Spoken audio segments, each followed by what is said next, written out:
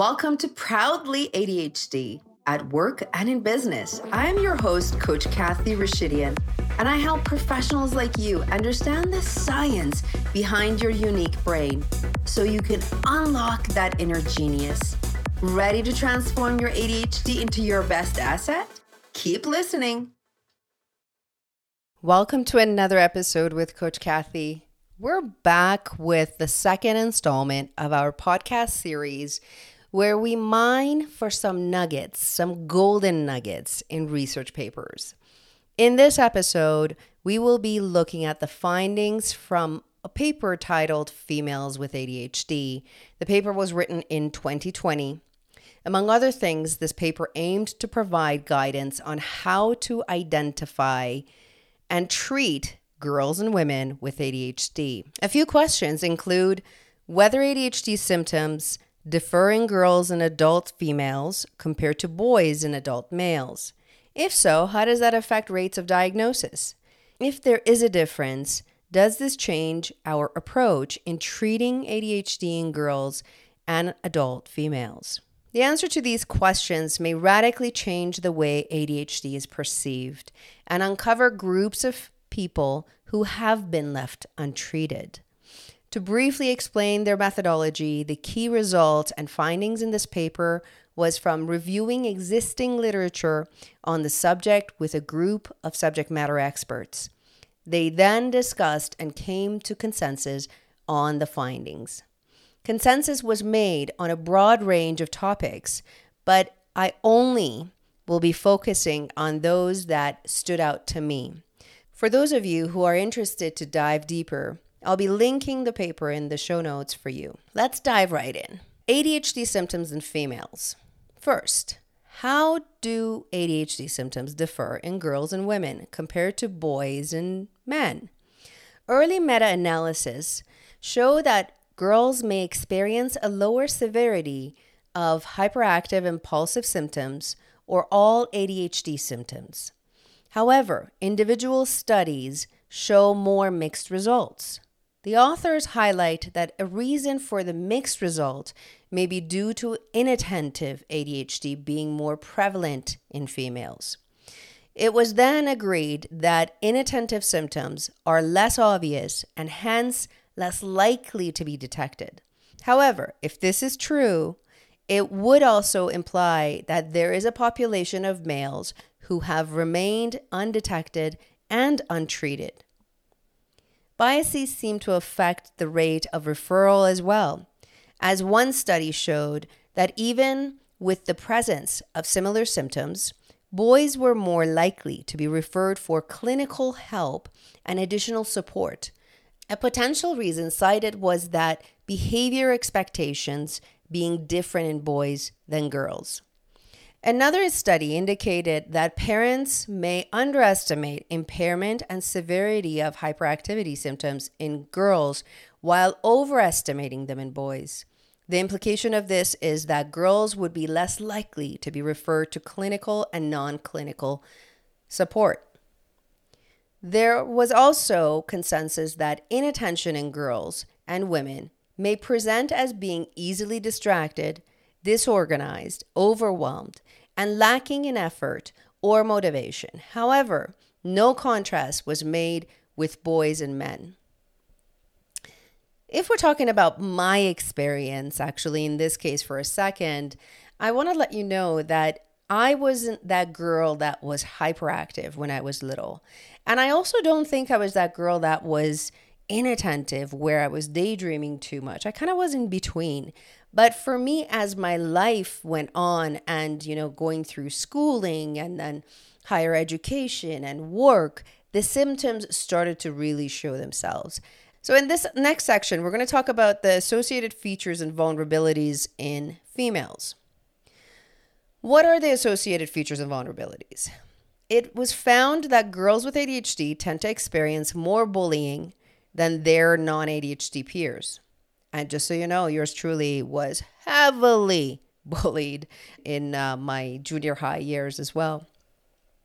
This took the form of physical bullying, social, relational, cyberbullying, On the other hand, boys with ADHD tend to experience more physical bullying. It was found that girls with ADHD may utilize a range of ineffective strategies to resolve these problems. The inability to overcome these problems has been associated with reduced self-esteem, self-efficacy, increased anxiety, and depression in young people with ADHD. The question that comes to my mind is whether the presence of bullying is the reason for these negative outcomes, or whether it's due to the inability to overcoming them. Another study indicated that during transitional phases, for example, moving from adolescent to adulthood, having hyperactivity ADHD may be associated with higher risk-taking behaviors. It was found that young people with ADHD are sexually active earlier, have more sexual partners, and are more frequently treated for sexually transmitted infections. Rates of teenage, early, and unplanned pregnancy were also elevated in girls and women with ADHD. This implies that females with hyperactivity who remain undetected are the most affected of the two folds, as the biological consequences of risky sexual behavior are much greater.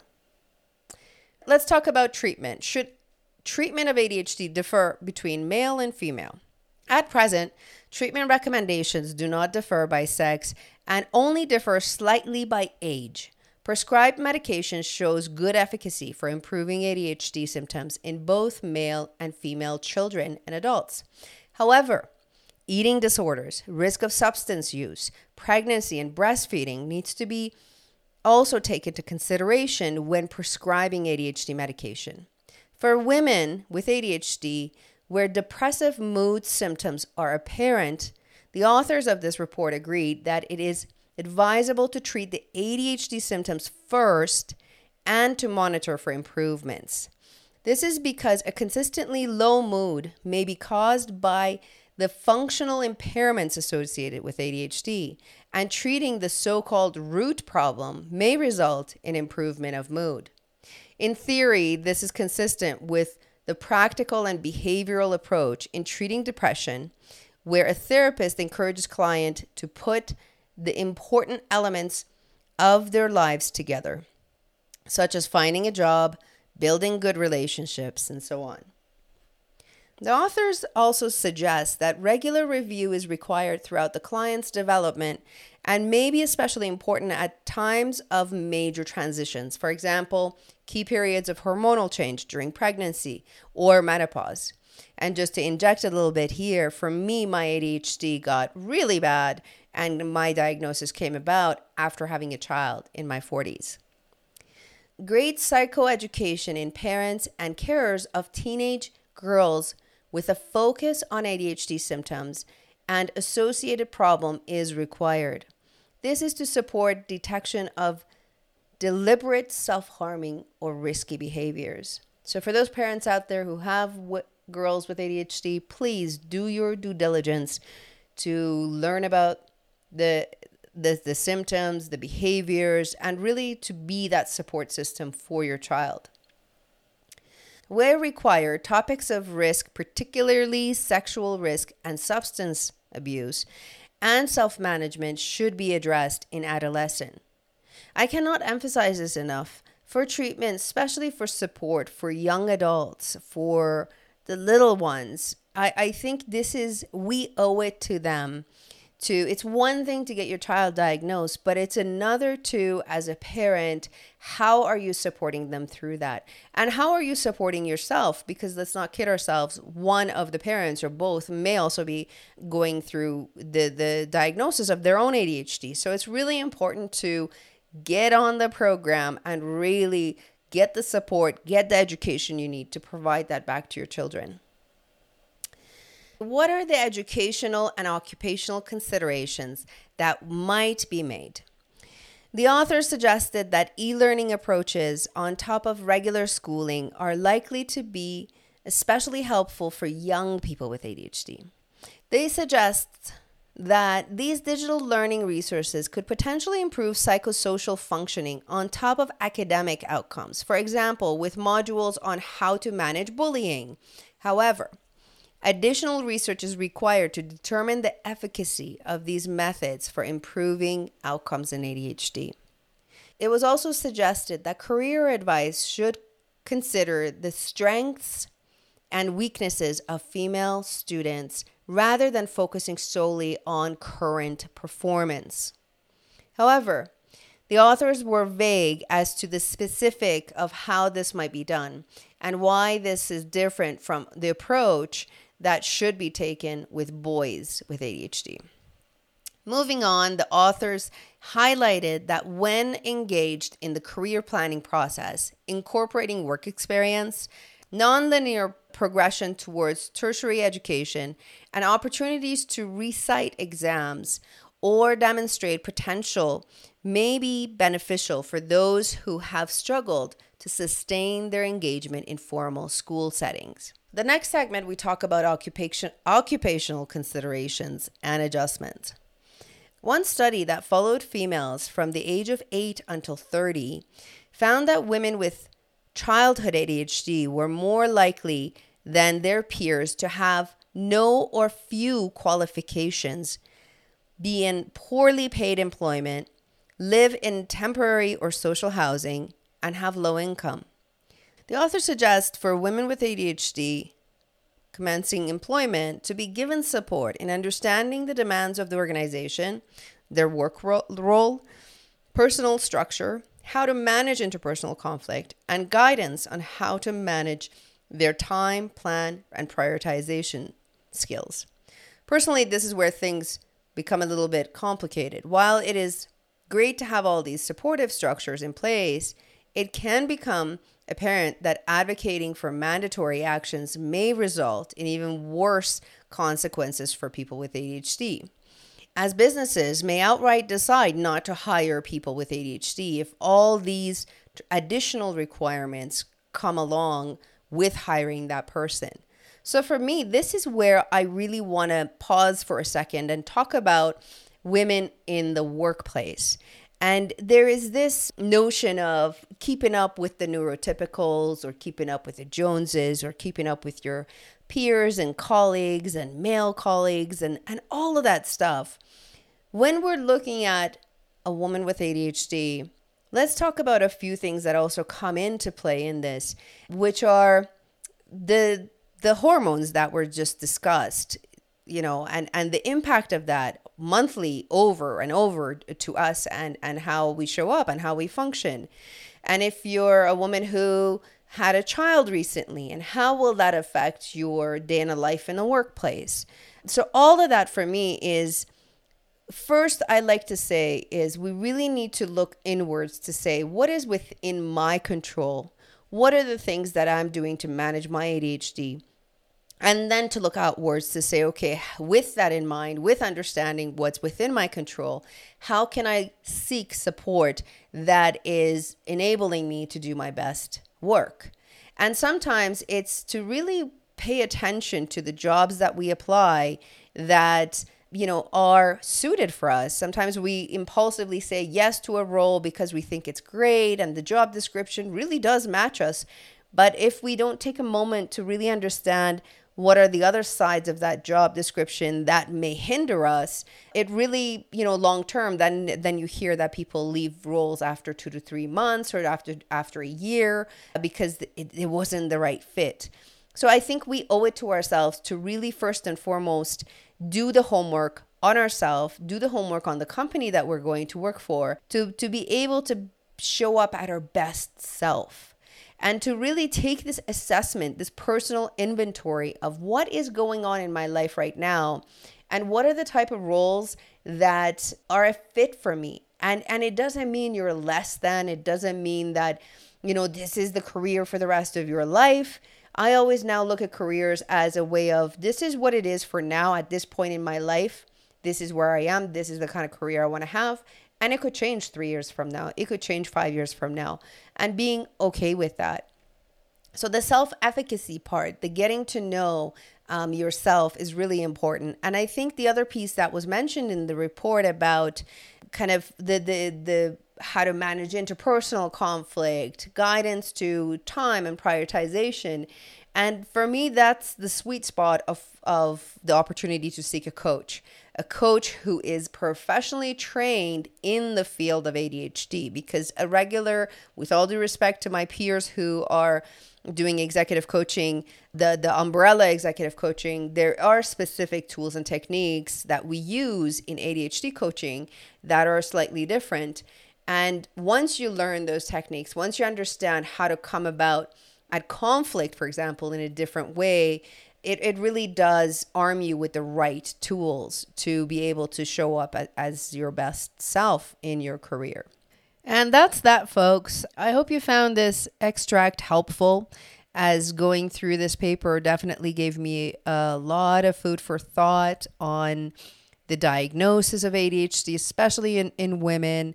And I really believe, I think there's a lot more work to be done around the treatment, the medication side of women with ADHD and how it impacts our hormones and the menstrual cycles and all of that good stuff, and menopause and premenopause. I have clients that are coming to me, that are premenopausal and saying that they just got diagnosed with ADHD, and how do they do the rest of their lives and where do they go from here? Right. And it comes with a lot of emotions, especially when you get a late in life diagnosis, and especially as adults, because it really changes your perspective, and you review your whole life going back to childhood, and what ifs come up and the emotions that come up. So I really wanted to just highlight the female side of this, because I think it's needed to be discussed. And as you can see, the fact that they did this extensive research on females with ADHD in 2020 says that there is still more work to be done. I still have a whole lot of questions, especially after childbirth, and how that really messed up my brain and my functioning. Sleep deprivation was horrific. If anything, though, one of the messages that I do want to leave with at the end of this is, it's please speak up. Speak up for yourself. Speak up about your experience. As women, I think there is this unspoken rule that thou shalt just suffer in silence and just suck it up and do the best you can and raise those kids and go to work and all of that. Everybody else is doing it, so can you. But really honor the fact that if you have been diagnosed with ADHD, you are different. It's not the same as a mother who doesn't have an ADHD brain wiring. We are wired differently. We have extreme challenges at times, especially in motherhood, especially with our emotional regulation. I go through that on a daily basis with my little 5-year-old. And for me is I keep it as real as possible. I have my struggles with being a parent, even though I have an awesome husband that is really hands-on with my daughter and helps as well. But as a mom, it is a struggle in that department. And that's something that I think I will work on for the rest of my life. And as women who are in the professional settings and their late in life diagnosis or their early diagnosis, know that as you go up the corporate ladder, as you're moving up into that corporate environment, different situations will kind of impact that your ADHD, managing your ADHD, your coping mechanism, and all the things you're doing, even the masking that some of us do to just get by and really survive the 9-to-5 grind, if you will. So be your own advocate, honor it. Know that there are truly, I really think when we look at professional development for women with ADHD in your careers, there should be a book. And I don't know if there is one. I don't think, there's ADHD and women books out there, but one around how to thrive as women with ADHD in the corporate life, because it's a whole other ball of wax when you throw ADHD in there and motherhood and trying to do 9-to-5. And I highly recommend, don't do it alone. I always say this, seek help, seek support, seek a coach that is really ADHD trained and can really be a support to you.